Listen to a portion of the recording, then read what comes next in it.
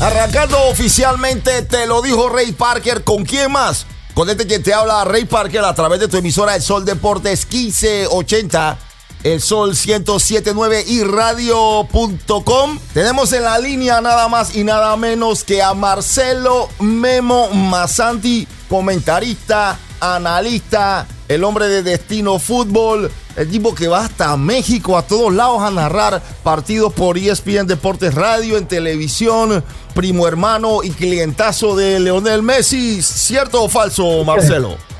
Primero que nada, buenas tardes para todos. Qué presentación, pero lo último me parece todo un poco de más, pero está bien, no importa. No, ¿Usted es cliente de Messi, sí o no? Hay que reconocer que el hombre es el mejor del mundo. Lamentablemente, a veces no está bien rodeado, pero bueno. No, espérate.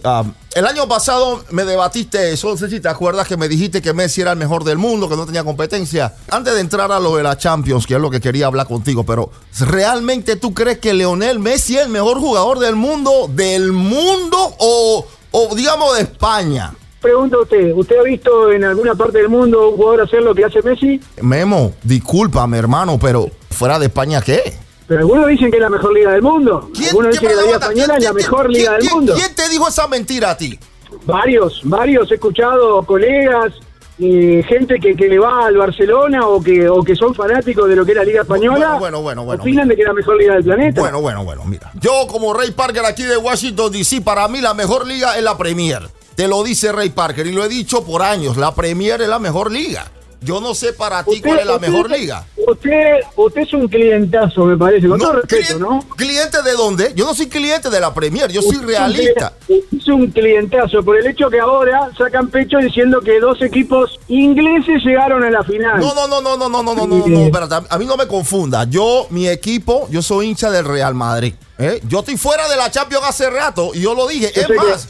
Defectos y problemas tenemos todos, la verdad lo acompaño en sus sentimientos. Por eso que está a quedar por la herida. Me critica a Lionel Messi desconociendo de que es el mejor del planeta. Pero bueno, ahí ya veo cómo viene la cosa. Marcelo, lo dije desde que empezó la temporada del Real Madrid. Yo dije, ese equipo no va para ningún lado este año. No se iban a ganar ni la soda gratis. Yo lo dije. Y los clientes... Ahora con Zidane, ¿qué pasa? Que llegó El Salvador, llegó Zidane, el tres veces campeón de Champions. Todo depende de la renovación. Zidane no se puede poner el uniforme de vuelta. Zidane no se puede poner los botines de vuelta y repartir cabezazos. No puede. Que Zidane tenga carácter. Porque acuérdate una cosa. La gente, el que dice que sabe de fútbol, dice, no, pero que Zidane, ¿qué estrategia tiene? Que Zidane, ¿qué esto? Señores, cuando tú puedes controlar un vestuario que pesa, de estos hombres que ganan tanto dinero, que tienen el ego por el cielo, y cuando tú eres una persona que tú tienes el carácter y los pantalones, es diferente. Zidane no lo podía ni dirigir a usted, mire lo que le digo. Un hombre con el ego por el cielo, un hombre que la verdad es que... Ok, pero bueno, dime tú, ¿y cómo ganó lo que ganó entonces? Mire, yo le voy a decir, un tipo que fue en su momento campeón del mundo, no desconozcan la historia. Yo digo, tengo una cosa, a mí me calienta, me pone de mal humor que los millennials, estos que empezaron a ver el fútbol del año 2000 hacia acá, me digan que Zidane no sabe de fútbol, que es un tipo que gerencia vestuario. ¿De qué estamos hablando? Zinedine Zidane ha sido uno de los mejores jugadores del planeta. Bueno, Marcelo, compañeros tuyos de ESPN dicen que Zidane no sabe cómo dirigir un equipo, que Zidane no tenía estrategia. Deme nombres para hablar ya con la gerencia, deme nombres, porque la verdad que esos muchachos no pueden estar atrás de un micrófono. Bueno, no son muchachos, lastimosamente, son personas más viejas que tú y yo. Son personas que nos doblan la edad. Vamos a hablar, si yo quiero que hable con nombre y apellido. Si hay gente grande diciendo esto, estamos complicados. Bueno, yo te hablo con nombre y apellido. Te pongo un ejemplo, compatriota tuyo, Jorge Ramos, lo ha dicho. No lo nombre, no. Ah, no lo nombro. No. ¿Por qué? ¿Qué pasó con Jorge Ramos?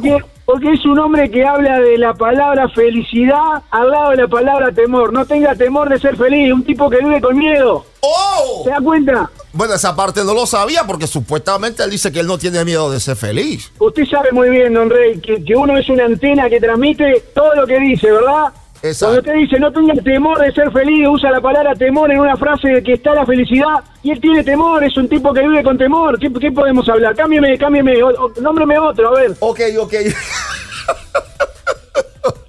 Ay, Dios mío.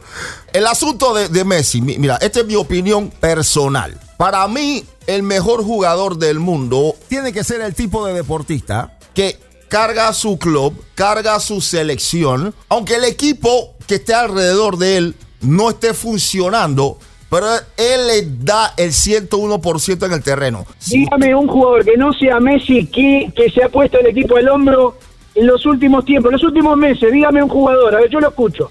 En los últimos meses te puedo mencionar uno que ya lastimosamente pues ya está eliminado. Este muchachito Jovic, él cargó mucho a su equipo. Te lo puedo mencionar a él. Él cargó mucho a su equipo.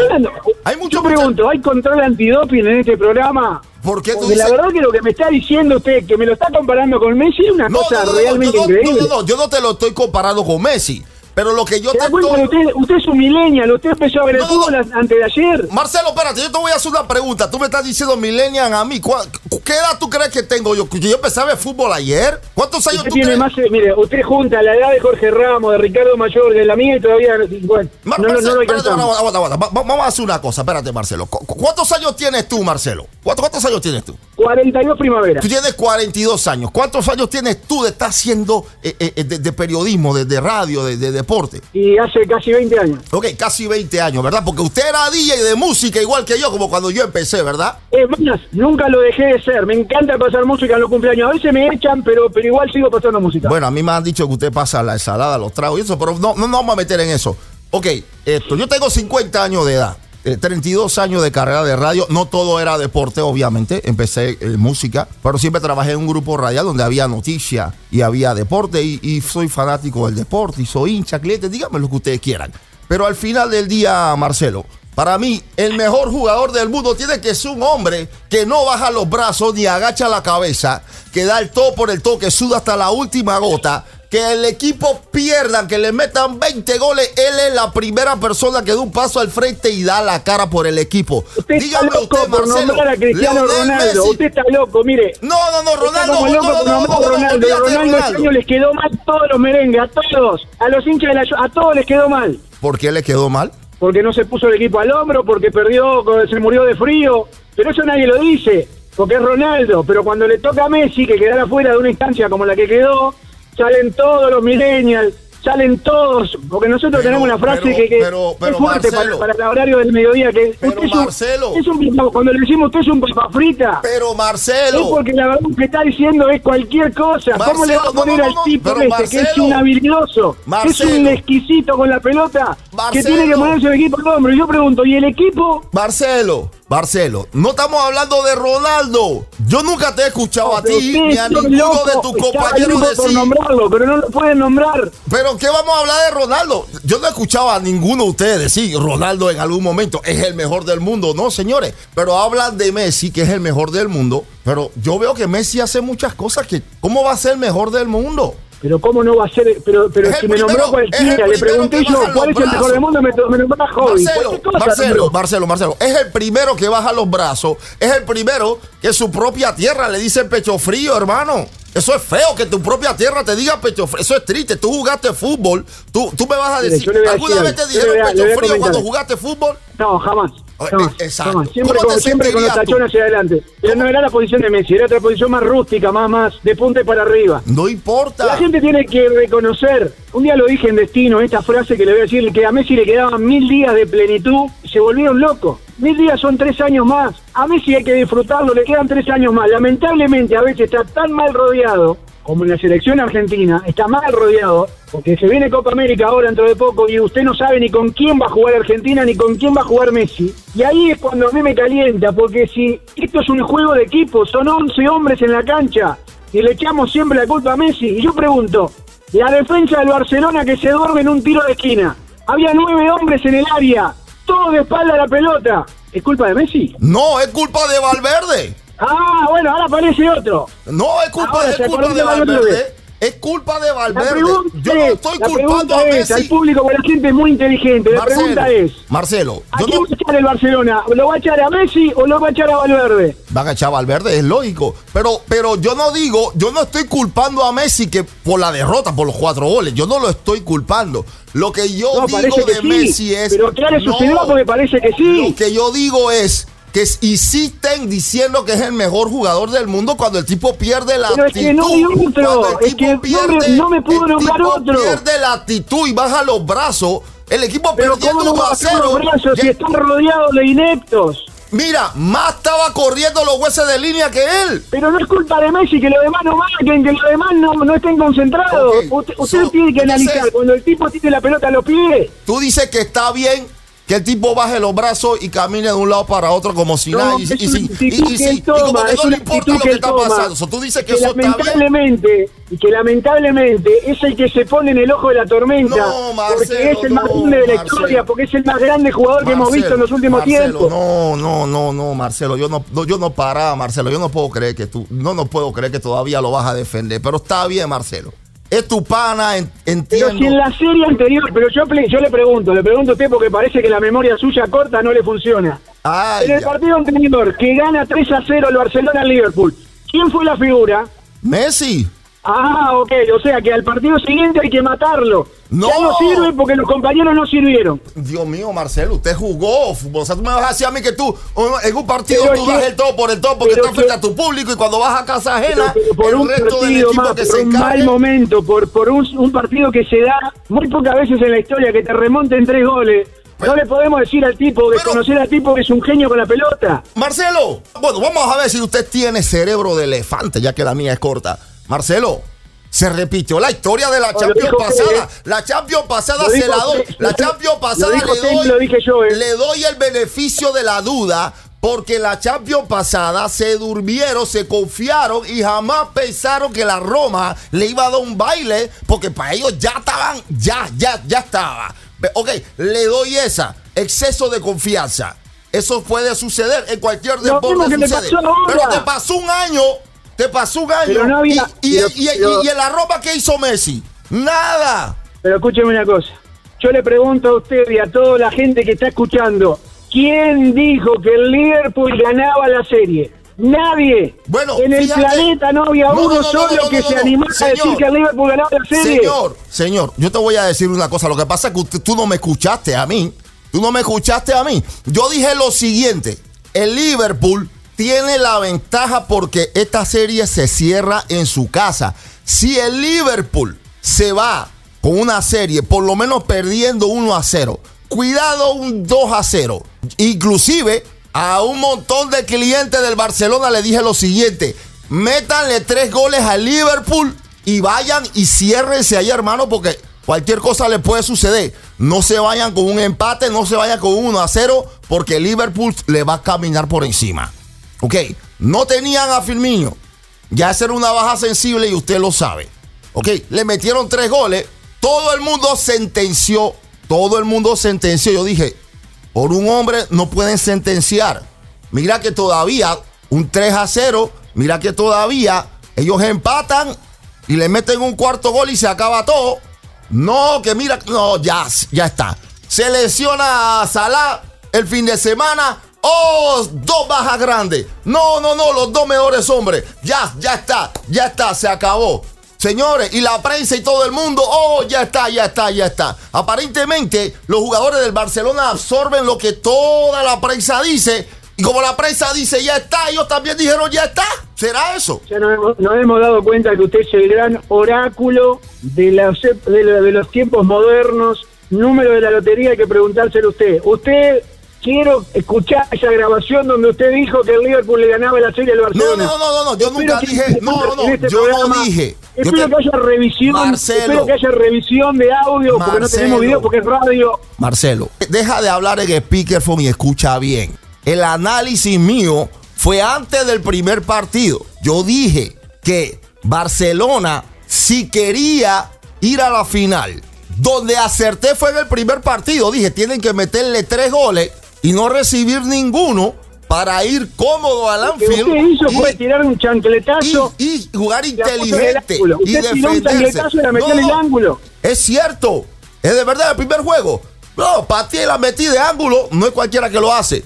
Tuve suerte. Vamos a ponerlo así. Pasó lo que yo analicé. Ahora bien, nunca dije que Liverpool iba a la final. Nunca lo dije. Es más, en el balance, obviamente, Barcelona tenía que ir a la final. Ahora, lo que pasó... No, error. En el balance que jugó mejor los 2 partidos fue el Liverpool. Sí, el Liverpool jugó... Sacó un resultado abultado en el primer partido del Barcelona, porque apareció la magia de Messi con un tiro libre de 35 metros, etcétera, etcétera, etcétera. Gracias a Messi se van ganando 3-0 la serie. Una pregunta, Lo que pasa es que Messi no puede tampoco atacar, defender, tirar el centro y la cabecear. Espérate, Marcelo, para ti, ¿quién ganaba la serie? La serie estaba ganada. Hay distracciones, hay cabecitas que no estaban concentradas dentro del Barcelona, y llámese Piqué, llámese Busquets, llámese Rakitic, el propio arquero del Barcelona, porque no te pueden meter un gol de tiro de esquina habiendo 9 hombres en Marcelo, el área y todos de espalda a la pelota. ¿Cómo me vas a decir que la serie estaba ganada? ¿Quién gana sin jugar? Los partidos hay que jugarlos. La serie estaba ganada. ¿Cómo? El exceso de confianza. El exceso de confianza, el sentirse superior, le pasó factura de nuevo. Exacto, pero adivina qué. Te ocurrió el año pasado, el exceso de confianza. ¿Qué pasa dentro de la organización? ¿Qué pasa con el cuerpo técnico? ¿Qué pasa con el cuerpo psicológico? ¿Cómo se preparan ellos para que no te ocurra? No transmite nada. Valverde no transmite absolutamente nada. Valverde ha tenido suerte, que ha tenido un equipo que funciona medianamente bien. Ay, Dios mío, qué va. Pero Valverde no transmite nada. ¿Qué va a pasar con Valverde ahora? Se tiene que ir, tiene que renunciar, gana la Copa del Rey y se va. ¿Y si pierde la Copa del Rey? Se va igual. ¿Y quién se va a encargar del Barcelona? Bueno, algún técnico que tenga. Yo dije el otro día que el candidato para dirigir el Barcelona es el señor Xavi Hernández. Anótelo. Xavi. Está dirigiendo en Qatar. Xavi Hernández. ¿Se acuerda de Xavi Hernández? Claro que sí, claro que sí. Uno de los mejores jugadores de la historia. Bueno, muy inteligente. Para mí es el encargado. Lo conoce a Messi, conoce al resto del equipo. Es de sangre culé. Está dirigiendo en Qatar, hace los 6 meses de pasantía en Qatar y lo contrata el Barcelona. Créame lo que le estoy diciendo, apúntelo. Bueno, fíjate una cosa, esa te la tengo que dar, Marcelo. ¿Tiene sentido lo que tú estás diciendo? Un tipo que conoce la organización como la palma de su mano y conoce a los veteranos del equipo como la palma de su mano. Esa te la tengo que dar. Por el otro lado, la serie del Tottenham y el Ajax. Otra serie más, mire, ya me empiezo a calentar solo. El Ajax, que venía jugando de una manera magistral al fútbol, va ganando 3-0, faltando 45 minutos, Lo mismo que le pasó al Barcelona, le pasó al Ajax. 45 minutos que tenía la serie ganada 3-0. ¿Qué hace el Ajax? Renuncia a lo que venía haciendo. Jugar al ataque, tratar de proponer, no. ¿Qué hace? Pone defensores y trata de aguantar el resultado. Error, garrafal. Para Marcelo, ¿quién gana la final? Vamos a ver, porque esto se está grabando, Marcelo. Yo después no quiero que cuando te llamen me vengan con otra historia que la mente mía está corta. ¿Quién gana? Usted que es el oráculo, usted que es el gran oráculo de los tiempos modernos, me tiene que decir quién gana. Para mí, el Tottenham se puede quedar con la sorpresa de la Champions, de ganar, porque le ganó el Manchester City y ahora le ganaría al Liverpool. Para mí, el Tottenham con factor H, como se debe jugar al fútbol, se puede quedar con esta final. Para mí gana el Liverpool. Yo te voy a hacer una pregunta. En Destino Futbol, es a las 7 de la noche, ¿no? Sí, señor, 7 de la tarde, horario del este. A través de ESPN Deportes Radio. Si gana el Liverpool, ¿usted recibe llamadas ahí en Destino Futbol? Sí, usted me llama al teléfono mío igual, no hay problema. Ok. Porque yo voy a mandar como tú digas, como usted diga en Destino Futbol, no que el Liverpool yo voy a mandar ese audio, Marcelo, porque... Usted, vaya personalmente a entregarlo, si se anima. No me haga llegar al estudio de Destino Futbol, Marcelo. Traiga su bermuda hawaiana, su camisa floreada y ahí lo esperamos. Ah, no, ya tú me quieres marear, porque entonces vas y me llevas a la playita y todo eso, Rey, un asadito, esto, lo otro, y ya estamos bien, no, señor. Si usted quiere ir a la playa, usted corre con sus gastos. Yo a la playa no lo puedo llevar. ¿Por qué? Yo lo voy a llevar a trabajar al estudio, pero después Destino Fútbol. Pero después del trabajo, o sea, puede ir a Destino Fútbol un viernes y el sábado. Hay lugares de la playa que son muy peligrosos y después es un lugar que usted entra y no puede salir, por ejemplo. ¿Oh, sí? Vamos a hacer las cosas así, entonces el trabajo. Entonces, para ti gana el Tottenham porque puede dar la sorpresa. Para mí gana el Liverpool porque los dos equipos son de la Premier, se conocen muy bien y yo pienso que el Liverpool le ha pasado por encima del Tottenham, por lo menos esta temporada. No nos olvidemos que Jürgen Klopp no ha ganado nunca una final. Eso no tiene nada que ver. ¿Usted cree que también el tipo porque no ha ganado nunca una final, entonces no puede ganarla tampoco? Era cuando decían en el béisbol que los cachorros de Chicago, que los maldicieron, que nunca van a ganar. Y ganaron. ¿Cuántos años pasaron? ¿Pero ganaron o no ganaron, mi hermano? Mira, Boston. Mira, se tuvo que morir la cabra, los hijos de la cabra, los nietos de la cabra, para que los cachorros pudieran hacer que estamos hablando. Ustedes viven del periódico de ayer, hermano. Ya está. Este es el año del hombre. El hombre, mira, mejor escenario, mejor exhalada. No lo han puesto en la mesa. Alguien que él ya conoce, alguien con que se enfrenta a diario, alguien que ya él sabe, ya le tiene la medida. Y alguien que ya él sabe que es su mejor arma. Y eso, a lo mejor ni la tenga en la final. ¿No puede ser al revés también? Le pregunto, esto que usted me está diciendo, ¿no puede ser al revés también? Que Pochettino conozca las armas del Liverpool y las aproveche a su manera y a su favor. Claro que sí que puede ser al revés. ¿Por qué no? Si gana el Tottenham, hay que dársela, hermano. Si gana el Tottenham, yo no digo que fue suerte. Es la sorpresa de la Champions. Es posible. La sorpresa de la Champions es que gane el Tottenham. Es posible, pero para mí gana el Liverpool. Pero está bien. Yo te quiero hacer otra pregunta. La diferencia entre la Liga Española y la Premier. Para mí la Premier es la mejor liga. Está dominando. La Liga Española, bueno, los dos equipos de la Liga Española son los que se quieren llevar a todos los supuestos mejores y los mejores y gastan dinero. Y al final es un fracaso. Porque lo deben hacer. Usted tiene que entender que en el fútbol moderno lo único que importa es ganar. Es que si tú no ganas no vas para ningún lado. Yo entiendo eso. Pero con todo y todo ese dineral, ¿no le pueden pasar por encima a la Premier?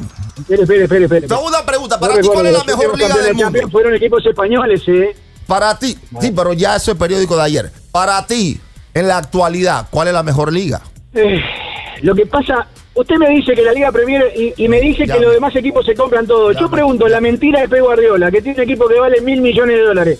¿Cómo usted de qué se me va a disfrazar usted y decirme de que no gastan plata en la Premier, por ejemplo? No, yo no he dicho que no gastan dinero. Yo no he dicho eso. Hoy, Pep Guardiola tiene la posibilidad de elegir un equipo que vale $1.000 millones, tratar de implementar su juego bonito, su tiki-tiki, pero sin plata no lo puede hacer.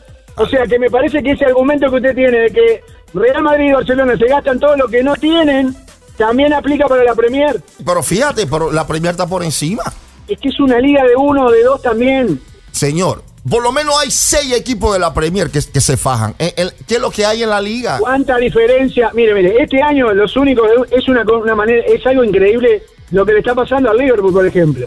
Que perdió un solo partido en el año, y no puede ser campeón. ¿Por qué no puede ser campeón? Que usted vea, porque el partido que tiene el Manchester City es más accesible al que tiene el conjunto del Liverpool, que va frente al Watford. Porque es una liga más competitiva. Eso es mentira. Sigue siendo una liga de 1 y a 2. Es mentira. Marcelo, no. Usted sí parece millennial, Marcelo. Usted, no, Marcelo, no.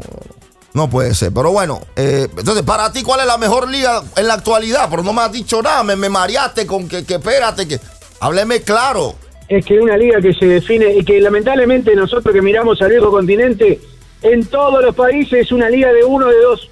En Francia el Paris Saint-Germain, en Alemania el Bayern Múnich, en la Liga Premier 2 equipos, póngale 2 equipos. No, hay 6. Manchester City. ¿Pero cuánta diferencia hay de puntos entre los 6? Hay más equipos, hermano. ¿Cómo tú hablas del City? Tú hablas del Liverpool. Tú hablas del United. ¿Ok? Ahí está el Tottenham. Va a pelear la final de la Champions. ¿Cómo tú me vas a decir que son 2 equipos? No, pero no compare un torneo con el otro. Dígame cuántos puntos de diferencia hay entre los 2 primeros y los que vienen atrás. Ok, Marcelo. Entonces tú me estás diciendo que todas son iguales porque nada más hay 2 equipos entonces. Pero claro que sí. Pero en Europa lo que pasa son todas ligas de 1 o de 2 equipos. Saque la cuenta de lo que le estoy diciendo, a ver si estoy en alguna mente. En Holanda es el Ajax o el PSV. Para mí, por lo menos, la Premier no es liga de 2 equipos. Para mí, por lo menos, hay 6 buenos equipos. En mi opinión, no necesariamente tú tienes que compartir lo que yo estoy diciendo. No, que no lo comparto, discúlpeme, pero no lo comparto. No, está bien, yo tengo que aceptar que usted no comparte mi opinión, no hay problema. Vamos a dejarlo así. Renovación en el Barcelona. ¿Quiénes se van y quiénes se quedan? Porque no solamente Valverde, hay muchos jugadores que no tienen la actitud o no tienen los pantalones para estar en ese equipo. Me da la sensación que hay que hacer una renovación muy importante en el Barcelona. traer otro delantero que pueda ayudar a Luis Suárez. Se habla de Griezmann hoy se habla nuevamente de Griezmann. Claro. O sea, un hombre que desechó al Barcelona, que le dio la espalda por quedarse en el Atlético de Madrid, como no se lograron los objetivos, ahora vuelve a estar en el interés de este conjunto del Barcelona. Sinceramente tiene que reforzar, buscar un buen defensor que acompañe al señor Piqué, y yo creo que en el medio también habría que buscar un jugador fuerte, un jugador aguerrido que ayude y le dé poco de descanso a Busquets, que ya tiene muchísimos partidos arriba, un hombre que ya está muy desgastado. Es verdad. Y por ahí tendría que venir la renovación, con un técnico de la casa, se lo voy a decir, y anótelo que esto puede ser que sea verdad. Xavi es el nuevo entrenador, para mí, del Barcelona Fútbol Club. Ahí estoy de acuerdo contigo, tiene mucha lógica lo que estás diciendo. En el caso de el otro equipo, del Real Madrid, ok, trajeron a Zidane, pero ¿y renovación? Bueno, se habla de jugadores muy importantes que podrían llegar también, pero ya que es un gestionador de vestuario, como algunos lo titulan a Zinedine Zidane, yo creo que primero tiene que sacarse uno de los jugadores más nefastos que ha tenido el Real Madrid, que es Gareth Bale. Eso fue una lotería sin fondo, hermano. Porque un tipo que vale arriba de 100 millones de dólares, te jugó 2 partidos bien en Champions y ya la gente se queda con esa imagen. Pero yo digo, ¿cuánto tiempo no estuvo lesionado? ¿Cuánto Gareth Bale no estaba lesionado? Más de lo que jugó, habría que ver qué pasa con Marcelo, habría que ver qué pasa con Varane, habría que ver qué pasa en el arco del Real Madrid. Para mí, Keylor Navas es el hombre que tiene que ser titular, por respeto y por lo que ha ganado. Bueno, Courtois, pero hay que darle la gracia y hacer plata con Courtois, y le gracias por todo. Nos vemos la próxima vez, qué sé yo. Bueno, pero lo que pasa es que Courtois, ¿cuánto le pueden sacar a Courtois? Si Courtois ya está tachado en el mundo como que otro colador más. Yo creo que igual le sacan, arriba de 50 millones le pueden sacar. ¿Quién va a pagar 50 millones si saben que el tipo es regular? En el fútbol se paga. Mire que usted pongo un Rey Sandoval, por ejemplo, al mercado, y acá no vale nada, pero lo llevo al viejo continente y ya me lo pagan. 300, 400 dólares, por ejemplo. Qué barbaridad. Bueno, por otro lado, Marcelo, vamos a dejarnos ya de lo europeo. Vámonos al área de nosotros. Vienen 2 copas en el área, aquí en el área de la CONCACAF. Viene la Copa de Oro. En el área de Sudamérica viene la Copa América. Vámonos primero con el área de Sudamérica. Mencionaste algo de la selección de Argentina, que a esta altura tú dices Messi, pero ¿y el resto para cuándo? ¿Qué es lo que está pasando en Sudamérica? ¿Qué equipo tú ves más compacto o tú crees que puede hacer mejor papel en esa Copa América que va a ser en Brasil? Si vamos a un equipo compacto, yo creo que Uruguay está maduro para hacer un buen campeonato. No estoy diciendo que vaya a ser campeón. Correcto. Es un equipo que se conoce de memoria, de que tendría que andar muy bien Suárez y Cavani, que son las piezas ofensivas que tiene Uruguay. Como equipo maduro y que tiene un proceso, Uruguay. Hay que ver qué es lo que pasa. Por ejemplo, Paraguay, que tiene un nuevo entrenador.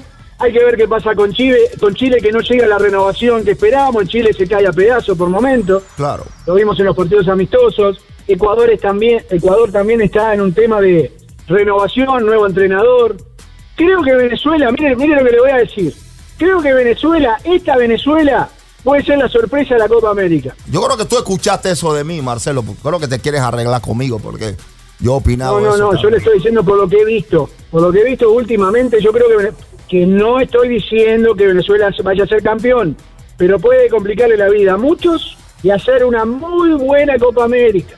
Una pregunta, Dudamel, ¿se queda o se va? Es que yo no sé cómo está el tema político en Venezuela, es un tema que no manejo, pero creo que si se meten de un lado o del otro, Dudamel se va a cansar y se va a terminar yendo. Y ahí es donde puede afectar a un equipo que para mí, sí, claro, está trabajando, creo que está trabajando bien. La situación política en Venezuela, fíjate tú, yo hay que quitarse el sombrero ante los deportistas venezolanos que a pesar de la situación no dejan de entrenar, no dejan de trabajar. Ahí están los peloteros de la misma liga local. Yo no sé cómo hacen ellos para jugar. En las ligas de soccer no sé cómo hacen para jugar con tantos problemas. Pero como que ellos, ¿sabes qué? Siguen para adelante. Yo creo que eso ha ayudado mucho a la selección. En el caso del técnico, sería lamentable que en esta Copa América no tengan al técnico que ha levantado ese equipo. Que también lo llevó a una final de juveniles sub-20, ¿no? Exacto. Que hay que recordar que muchos jugadores son la base de esta selección. Exacto. ¿Qué pasa con Brasil, que es sede?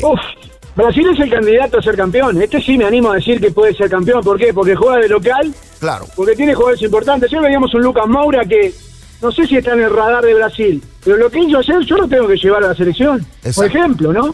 Acompañando a Neymar, acompañando a Firmino, yo qué sé. Creo que hay buen equipo en Brasil. tiene buen arquero como Alisson, pero digo, el jugar de local a Brasil le pone una presión extra, una mochila que le pesó muchísimo en su mundial. Yo no sé si recuerda usted lo que fue el mundial del 2014. Claro que sí, claro que sí. Después ganan los Juegos Olímpicos, año siguiente ganan los Juegos Olímpicos y bueno, como que queda, pero la gente no quedó contenta. No, en Brasil la presión es muy grande y yo creo que eso puede ser un factor mental que puede afectar. La incógnita es Neymar, ¿no? La incógnita es Neymar. ¿Cómo va a estar Neymar para la Copa América? Digo, si no empieza a dar vuelta como un trompo en el piso, puede que haga un buen papel, ¿no? Yo creo que lo de Neymar es madurez mental. Criticado hasta por los propios brasileños, ¿no? Exactamente. ¿Qué piensas tú de la selección de Colombia ahora que tienen a Héctor Cooper? Me parece que se dejan llevar por la chapa europea, no entiendo, realmente en Colombia hay tanta división que no pueden tener un técnico colombiano. Tiene buena camada de jugadores, pero Colombia siempre queda al debe y que no se enfrente a Brasil, ¿no? Porque por más mal que esté Brasil, te camisetea y te termina ganando el partido. Me parece, no quiero que los colombianos se enojen con lo que uno dice, pero si vamos a la historia, siempre le ha pasado. El peor Brasil de la historia en el Mundial de 2014, porque fue el peor Brasil de la historia. Exacto. Colombia no le pudo ganar. Vamos a ver qué pasa. Los problemas de federación muchas veces afectan, como en el caso de Argentina, que como tú dices, a esta altura no se sabe quién es lo que está pasando. Tú que tienes conexiones allá en la AFA, hermano. ¿Qué rayo está pasando con Argentina? Argentina tiene unos problemas internos muy importantes. Claudio Chiquitapia, el presidente de la AFA, es un tipo que no sé si está capacitado para dirigir una de las selecciones más importantes del mundo. Dicho esto, tiene un técnico que no es técnico. Los jugadores que van a citar son algunos recomendados por contratistas para mostrar a ese jugador y poder sacar un buen pase. Cuando eso pasa y que no hay proceso, muchachos, están condenados al fracaso. Por más Messi que juegue, porque la culpa no va a ser de Messi, la culpa de todos estos que están atrás. Yo le he dicho, pero no toquemos el tema de Messi, que vamos a pelear de vuelta. En el caso de la Copa Oro, he estado escuchando que Tata Martino ya tiene problemas, que muchos tipos se están saliendo, que no quieren jugar la Copa de Oro. Obviamente yo no sé si es que ya están buscando excusas en caso tal México no gane la Copa de Oro. Pero ¿cómo manejas tú el tema de la Copa de Oro? ¿Cómo tú ves realmente quién pueda ganar la Copa de Oro? Si realmente vale la pena ya la Copa de Oro. Yo creo que el nivel de los participantes le ha sacado el interés a estos muchachos mexicanos que han utilizado la selección de trampolín para tener un mejor contrato y una mejor calidad de vida, de irse al viejo continente, etcétera, etcétera, etcétera. Cuando usted ve que va a jugar de repente contra Curazao, no sé si es llamativo para un jugador de fútbol. Primero, que no va a ganar dinero. Segundo, se va a alejar de lo que es su tiempo libre, sus vacaciones.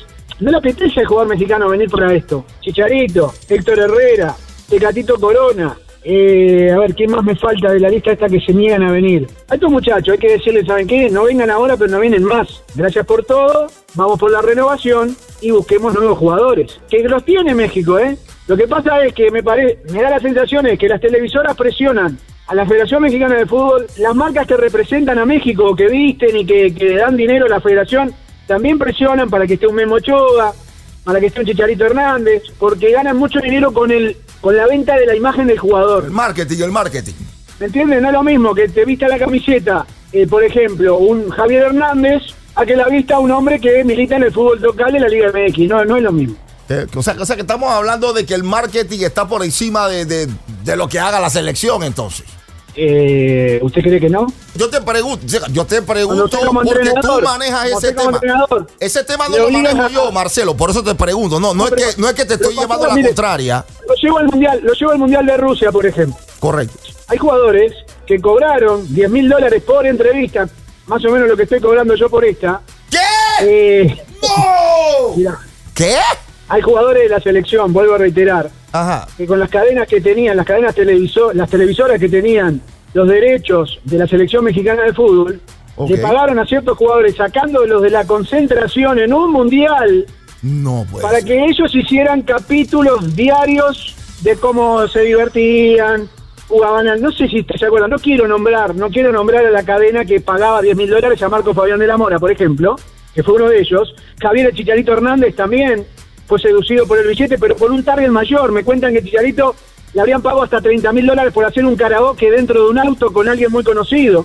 La gente que debe tener memoria se debe acordar de lo que yo estoy hablando. Ay, Dios. Y cuando usted está en un mundial de fútbol, que es la máxima cita mundial, la más importante de la historia, no puede dejar que sus jugadores se vayan hacer entrevistas en televisión, por más plata que le paguen. Para ti, entonces, en el área de la CONCACAF, ¿quién tú crees que pueda dar la sorpresa? Porque muchos equipos realmente están en renovación. Estados Unidos está en renovación. Panamá la final está tendría que ser Estados Unidos-México. No, olvídese del resto. Estados Unidos-México tendría que ser la final. Bueno, pero espérate, acuérdate, si no me equivoco, la Copa de Oro anterior, ¿quién fue que ganó? ¿Jamaica?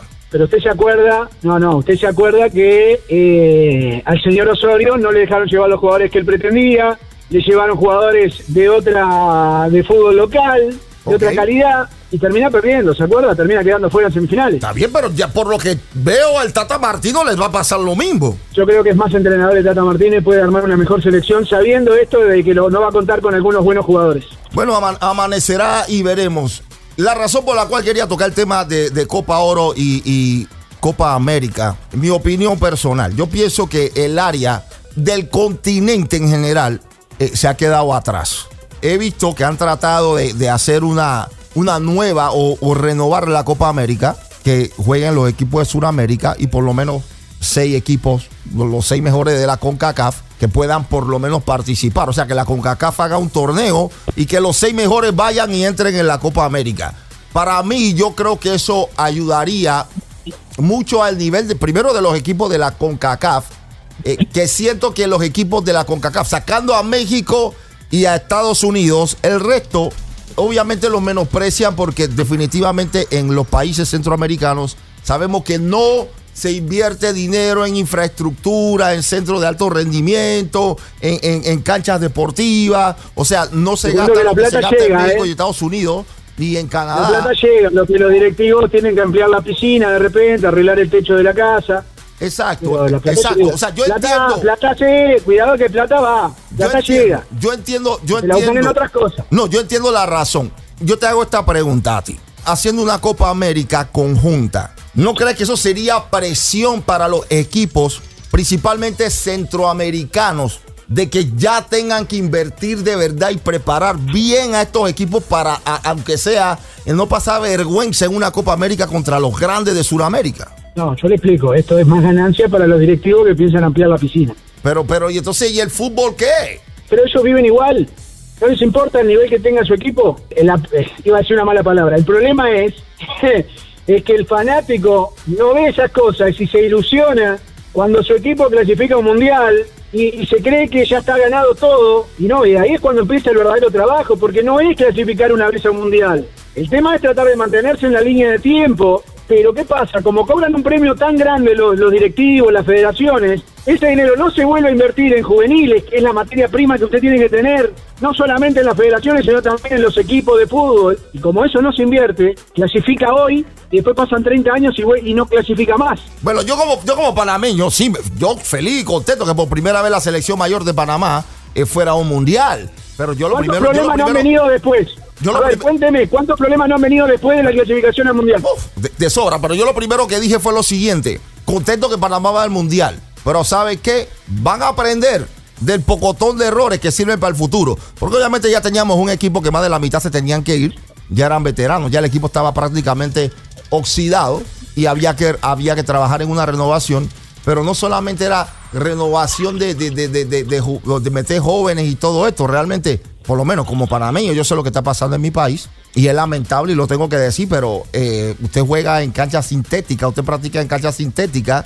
Hermano, eso a usted no le sirve para jugar torneos grandes. O sea, ¿quién entrena en cancha sintética de esa de $20?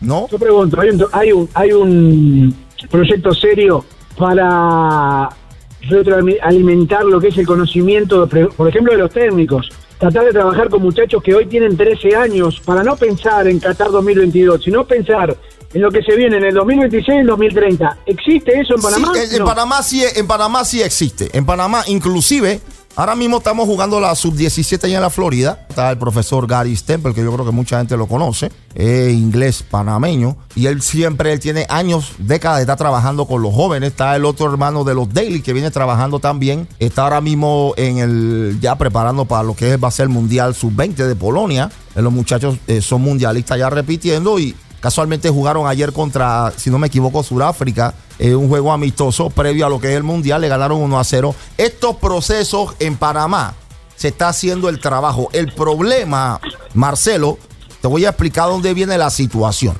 Que muchos de estos muchachos entran jóvenes a lo que le llaman la LPF, a la Liga Panameña de Fútbol. Eso hay que demolerlo, esa liga. Y hay que hacer una liga seria de verdad, no pagarle 200, 300 pesos por partido a un jugador.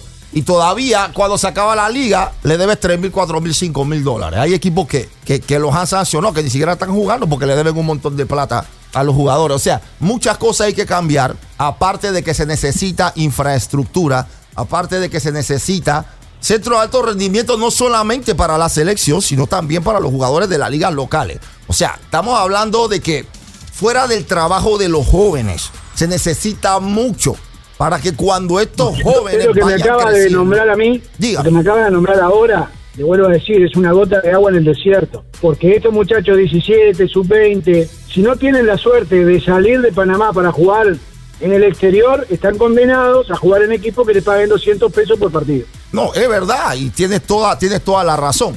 Y mientras esto no cambie, vamos a estar, como tú dices, condenados a lo mismo, a no crecer. Es lamentable. En la selección anterior se le hicieron promesa al gobierno actual, que ya se fue, gracias a Dios.